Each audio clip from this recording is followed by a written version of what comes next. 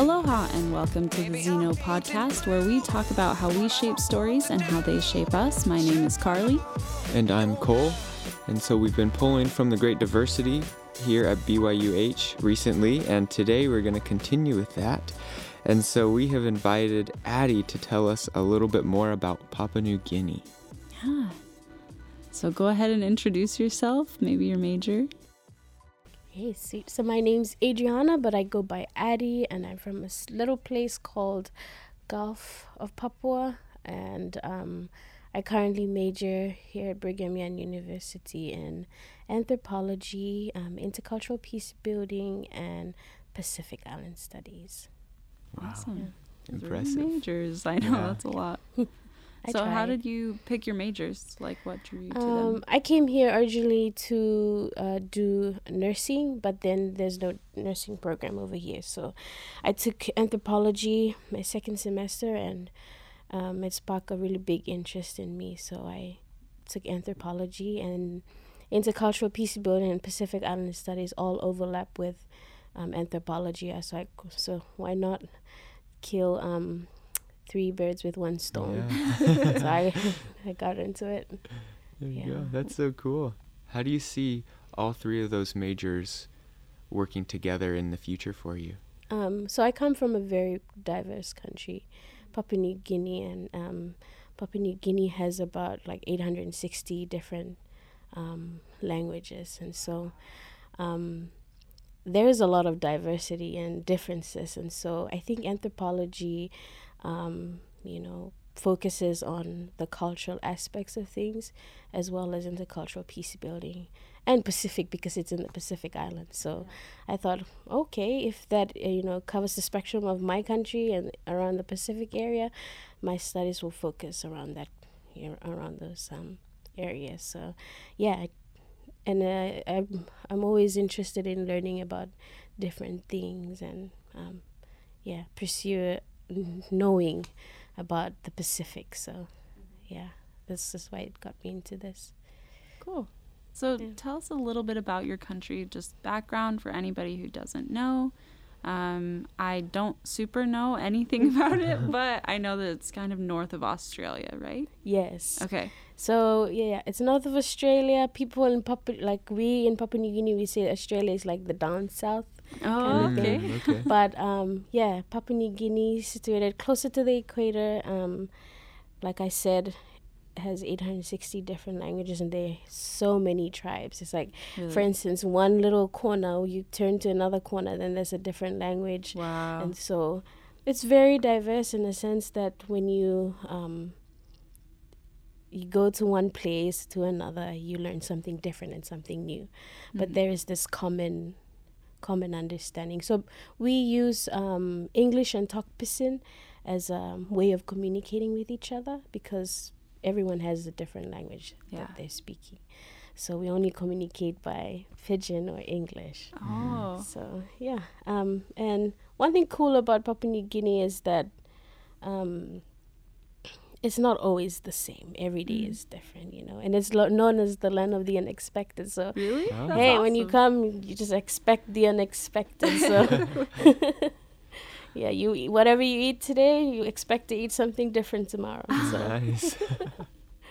That's really cool. And so Pidgin is the kind of the common language within everyone, English and Pidgin together. Yes. There's another one. There's a third one. It's called Motu. So everyone who usually live in the city areas know three of these languages, but not a lot of do. Tok Pidgin was created by a lot of the colonizers who came. It was like let's say it's a Creole language. Oh, yeah. Yeah, created by them so that they could communicate with the locals, and so it became part of us. We have German influences, Japanese influences, and British. Wow. Yeah. So I think World War II was when the Japanese and the German overtook and the other region of Papua New Guinea. So that's how it is. Mm-hmm. But it is an independent country, Yes, right? it is. Yeah. So that's awesome. We were governed by by Australia for a while, and then Okay. we received independence in 1975, Oh, awesome. September 16. So yeah. That's really cool. And specifically, the part that you're from in Papua New Guinea, what is it like over there? Oh, it's beautiful. Yeah. It's very swampy though, and the Mhm. terrain is really, it's hard. It takes about 6 hours to get to where I'm from, Okay. and you have to go travel 6 hours, and then you get a dinghy, and you go down the river to get to Wow, where I'm cool. from. Wow. So it's an adventure just to It get is, home. and it's not clear waters. It's all Mhm. brown and muggy. Oh, so you don't want to with- go swimming in there? No. And there's a lot of crocodiles Oh, okay. yeah. along those areas. You have to be really careful. Oh my goodness. Yeah. It's like Australia, kind of. Yeah, like you the could outback. say outback people. kind of place. Okay, Yeah. that's cool. Mm. Yeah. Mm. So when you go back home, or I guess, what do you miss from home? Like what's The something? food. The food. So different places in Papua New Guinea are known for different things. Mhm. Where I'm from, we're known for our sago and our fish. Oh. Okay. Sago is like a palm starch food. Oh, And so you would beat it up and then Mhm. let it dry for some time. And you could make porridge or whatever you want to do with it. And that's what I miss the most. Mm. The porridge type, yeah. Do you like Mm. flavor it with anything? Yeah, fish. Like, Flavored okay. fish and one of my favorite one. It's called, in my language it's called suepari, but it's a Mhm. it's a leaf that makes the porridge Okay. taste really good. Ooh. So Mm. that's what I really miss from home. That's really cool. So what kind of jobs, like, do you live in more of a village? Like when you go back home, it's kind of smaller than the city. Yes. And so yes, what it's kind of jobs do they do? Is it lots of farming, fishing? a lot of fishing and farming. Mhm. The avenue now is mostly selling betel nuts and the Okay. fish. Betel nuts is like a sedative kind of nut, so you have to Mhm. eat it with lime and mustard, Okay. and yeah, it makes you a little bit dizzy, but it's Oh. very. I don't know if you've heard of it, but Mhm. it makes your mouth go red and Oh, Wow. mm. stuff like that. Yeah. That's really cool. Yeah, and yeah, usually people sell that to make an income, and also fish. Yeah, Do they sell it like in the city? Yeah. Or just so you have like, to travel. They do all Mhm. that. They collect everything that they need, Mhm. and then they pack it up and travel all the way to the city Oh my and goodness. sell it at the city and buy whatever they need at the city and then go back to the Wow. village. There you go. So they So- have to travel back up the river Yeah. to get to the city. So, yeah. And you said you spent a little bit of time in the city, right? Yes. Can you tell us a little bit about how that was compared to going from like living in more of a village Yeah. to the city? Well, city is more of like, it's easier to get from one place to another. You're basically getting on a bus to another, another location. Whereas Mhm. Mhm. when you're in the village, you're either walking from one place to another or you're getting a canoe to one place to another. And it requires a lot of effort and preparation to going from one place to another. Right. So sometimes when we're there in the village, we would be, we'll say, okay, we're going to a place up north. Then we have to prepare the whole week to go up Wow. north. Because it's not an easy journey. The Mhm. terrain is not as, as in the city. Mhm. So, yeah, that's basically the difference. Yeah. Really cool. And did you have a big family back home, and would you all help around different places, or how was it for you? Oh, I have a massive family, a crazy massive family. That's awesome. Yeah. Oh, it's too crazy. But my granddad had about 10 kids, and his children have 10,000 kids. So I basically multiplying. know my cousins like to 5 generations, Wow, Wow. that's so amazing. my 5th cousin, 6th cousin, I know all of them. Uh-huh. We have a really good relationship as well. So I think family for us is a big thing. Yeah. It's the moral support, it's the, financial support as well. Right. So no one is homeless at home. Yeah. If your parents get angry at you, you have your auntie to go and live with. So That's so everyone supports each other. That's Yeah. great. Yeah. So So I was reading up on the internet just before, just to get like an idea. And it said that these villages are really, really strong. Like their culture is really strong today. Like they're very recognized, like in the government as having a say. Is that true or what? Yeah, it is. It is. We have like many other countries, chiefs and all that. But there's a local level government that also communicates with the chiefly people, and whatever the villagers need, they talk to the local level government, and then it goes up, the hierarchies and all that. Yeah. In terms of like a lot of like services in rural areas, it's not as good as it is supposed to be, and I think we're a thriving country. It's a developing country, and we're getting there. So yeah, it takes, I think, a lot of effort in terms of politics and education wise in getting us there. So I think studying what I'm studying will probably help me to help those that are less fortunate, and just to help my country, I guess. Yeah, that's what I want to do. Yeah. So are you going to write stories about, or like as an anthropologist, I don't know a lot about that, but are you going to go back and then kind of research your own culture? Yes, Okay. That's what I want to do. I want to research my own culture, and basically for me is to preserve it.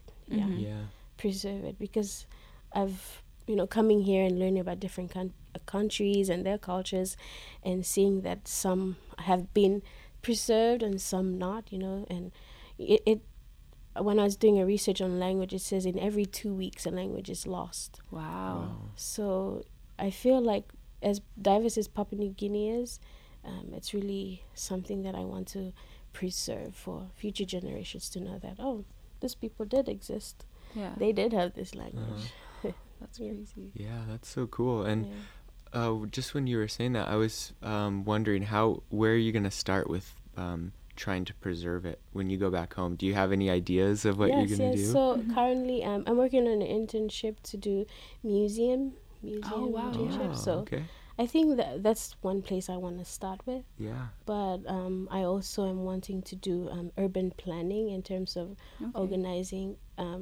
Like I said, it's a country that's, still thriving, and I think that's important for me to learn the skills of urban planning and also culture preservation in terms of,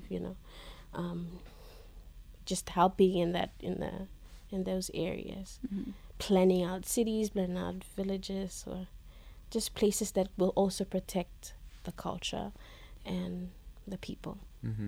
Indigenous people. Like a modern historian. Yeah, that kind of perspective. Really cool. I have that kind of perspective. I like it. So cool, yeah.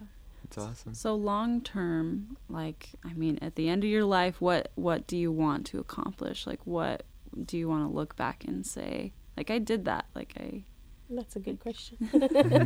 I see my professor, Dr. Kaili, and Sister Walker and Dr. MacArthur, and I think I want to be able to teach other kids too. Yeah. Teach the rising generation, and see that, if I can teach other people and let that legacy live on, then my work is done.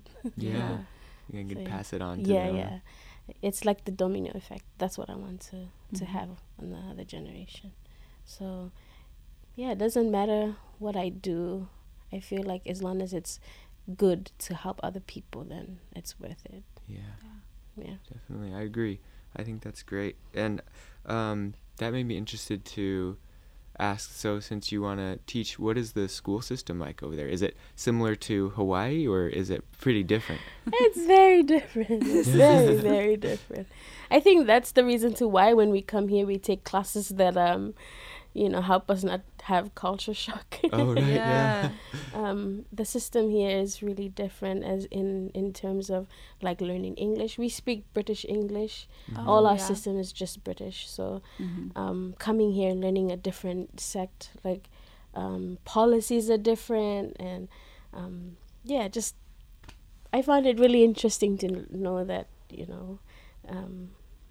we have 4 semesters in a year, but we have like 1 week break, 2 week break, like I was talking to you guys prior. Whereas here we have this big holiday summer in the middle of the year. I thought it was weird. I thought it was really weird. We usually have the holidays at the end of the year. That's when you know. That's cool. But but it's good to learn different systems. It makes you become a well-rounded citizen, I think. Definitely. That's great. Do you like it better at home, like how they have kind of year-round school? Do you feel like the education system is needing improvement, or like it's pretty good how it is? In terms of my country or over here? Either one. Yeah. Like, I think what's your viewpoint? The systems are fit for the specific countries, and that is why it's meant for those countries, you know. It is different for Papua New Guinea because it was, you know, in some point in time we were run by the British, and so I think that's how we're structured, and as well as America. So I wouldn't say that I choose one over the other. Like I said, the experiences make me a well-rounded person and a well-rounded citizen, I guess. Yeah, you get a little bit of both. Yeah, it's good to have a best of both worlds. Definitely. The American and the British gives you an open mind, open perspective. Yeah. And you mentioned a little bit about culture shock as well. Did you experience a lot of that coming to Oahu? I think for me it wasn't really, because I served in Australia and around New Zealand, so I served missions there, so it wasn't really a shock. But in terms of coming here, especially in terms of English, learning the English language, and the spellings are different. Especially with the British system, huh? It's like, sentence this spelled this way. CNTR, where over here TR, CNTRE. Okay. Yeah. I know, I do notice that. We work at the Reading Writing Center, and like some people do it the British way, which I don't think any teacher is going to be like, that is wrong, you know. You'll get the message, but it is kind of different. So do you see yourself teaching in PNG, or do you see yourself like staying here in Hawaii, or? Being influenced by my professors here.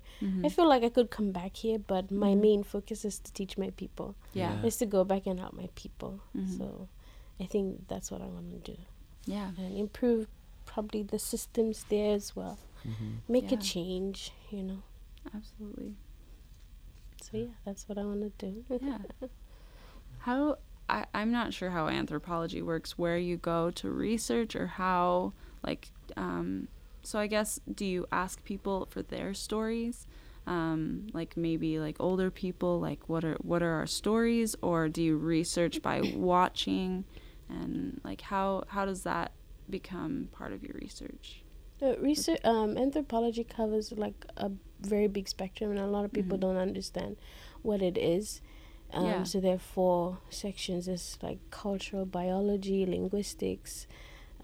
I don't know, I forgot the other one, but for me, you could do that. I could do that, like collect stories, observe people, and all that. But you can also, like I said, it covers like urban planning. It covers systems, health systems, and anyone can do anthropology and go into researching the health system, researching the, let's say, the government system, and providing policies for them.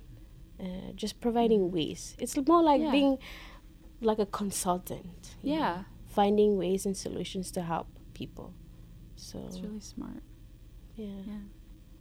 And we talked a lot about kind of like preserving the culture, and how that will help the people as well. And that made me wonder, what sorts of, like, do you have any cultural traditions or celebrations that you really enjoy back home? Yes. Could you tell us about a few of those? So when I was back home, we would always, it's a family thing, we would always do, there's a lot of, celebrations that we do. The one that we really enjoy is the September 16th. This is when we celebrate our country's independence. And then there's this big Hirimuale festival. The festival basically talks about how the trading between where I'm from, the Gulf of Papua New Guinea and the central area. and so they travel from one place to another, trading fish, sago, Wow. and like just kinas and toyas. Kina and toya is like our currency. It's the Okay. money that so traditionally we traded that with the neighboring places. So that it has become like a festival of canoes, festival of Oh, culture. nice. Mhm. And so everyone just goes and display it, and we enjoy going to see it as well. So Yeah. that's one of the things. When it comes to September 16, we're prepared Yeah. for it. Like, let's do this, people. We've been That's preparing cool. the whole of how many months to do this. So yeah. That's really cool. So if people were visiting, you would suggest that they go during that Yeah, time during that and time. party. That's pretty hard. It's pretty hot over there. Mm-hmm. But hey, if you just go with the mindset of enjoying yourself and Yeah. just go do it. Mm. Yeah. Yeah, so cool. And so during that celebration with the canoes, will like a tribe get together and like work on a certain canoe Mm-hmm. and then display it? Like, So there's a legend that goes about how the first canoe came about. It's called the Lakatoy, mhm. and it was created in the central area of Papua New Guinea. Oh, wow. And the Lakatoy, his name is Eda Isiabo. He was the one who was, I think, taken underwater and was taught by some ancestors. And then he came up and he built that canoe, and he traveled from the central of Papua New Guinea to the Gulf of Papua. And they started trading from there on. Oh, okay. So I think, yeah, in terms of culture, that has been one of the things that we still do. Mm-hmm. So the canoe goes from one place, like all the central areas, and then it will come all the way to the city area, and then we all just stand on the, beach and welcome. Oh, whoever's so coming. it's almost like the same journey that Yeah, the yeah. old legend So, tells. yeah. That's really So cool. it comes that way, and it's a really big celebration. Mm-hmm. Yeah, a lot of people get into it. When you say get into it, yeah. They really go. Yeah, they That go sounds for it. fun. Yeah. So, are there any religious celebrations? Is there like very many different religions because of all the different languages, or is there like a main one? So different cultures had their own way of doing things. We Mhm. didn't have like a specific set of culture until, let's say, the influence of British and and Christianity in Papua New Guinea. Mm-hmm. So when they came, they started doing away with a lot of like our traditional practices. They said, "Oh, this is not important, We only have one God." But we had our own gods, and they were our ancestors. We believed in that Mm-hmm. until Yeah. Christianity came in. We like put all that aside. But now, when you think of it, like when I see from my perspective, is it destroyed a lot of the things that we had for Yeah. our culture. But at the same time, I think it was meant Mm-hmm. to be Mm-hmm. that way, I guess. But it's up to us to revive and keep it going, keep Yeah. the culture going. Yeah. Do you feel like there can be a mix of old culture and new culture? There Like- has been, yeah. A Mhm. lot of people back home have mixed a lot of cultural practices with religion practices. Mhm. And it's hard. It's Yeah. hard to keep one and keep the Mhm. other, or choose one over the other. Yeah. But people have a way of coping with it. So Yeah. it's if you're a human being, we cope with things. So Yeah. I guess That's Mhm. really cool. it goes along with that. So That's cool. yeah. So when you say your ancestors were your gods back in the old times, Mhm. so how would they maybe like pay respects to those ancestors, or like New Zealand, lots of carving, Mhm. lots of stuff like that. So is there like a specific way? Yeah. So when I was back in the village before I came here, we had this house. We Mhm. call it the Elavoape. Mm-hmm. In this house, that's where the chiefs are, or most in the house. There's different. There's different carvings of our ancestors and different stories that are carved onto this beam, Mm. and we would go there and pay respects to them. Not only to, it's not like a kind of like a religious when you go in Mhm. and you pray, and it's just going there and being quiet and trying your best to align yourself with them. Yeah. What would they do? You know? Right. Yeah. Yeah, I get that. Yeah. So it sounds like it almost serves as like it's almost a way to remember them and connect with your them, family. And is that something that's still there today? Yes. The carvings, you still can go and. Yes, we can still go.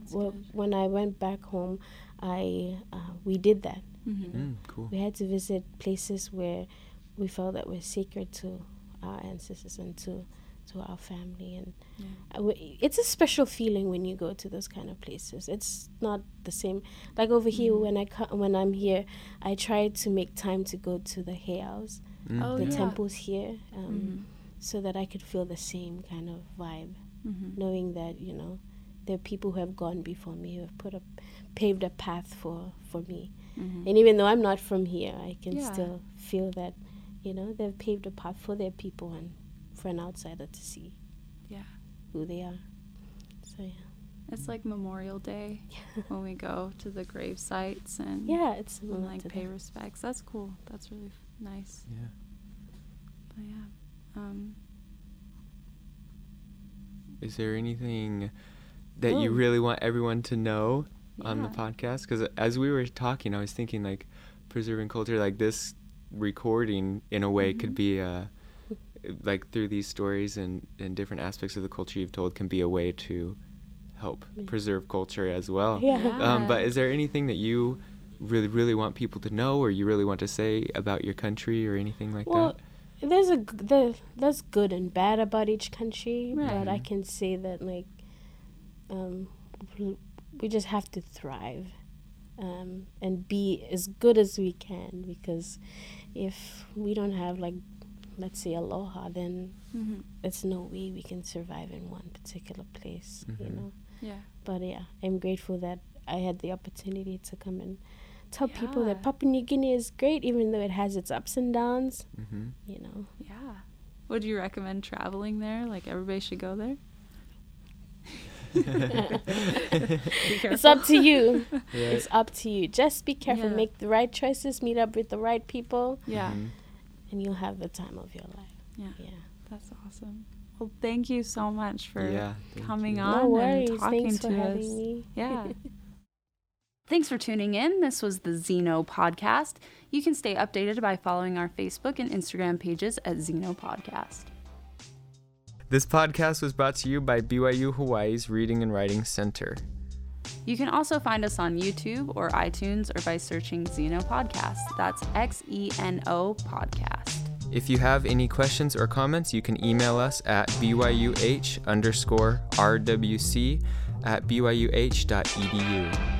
Thanks for learning by listening.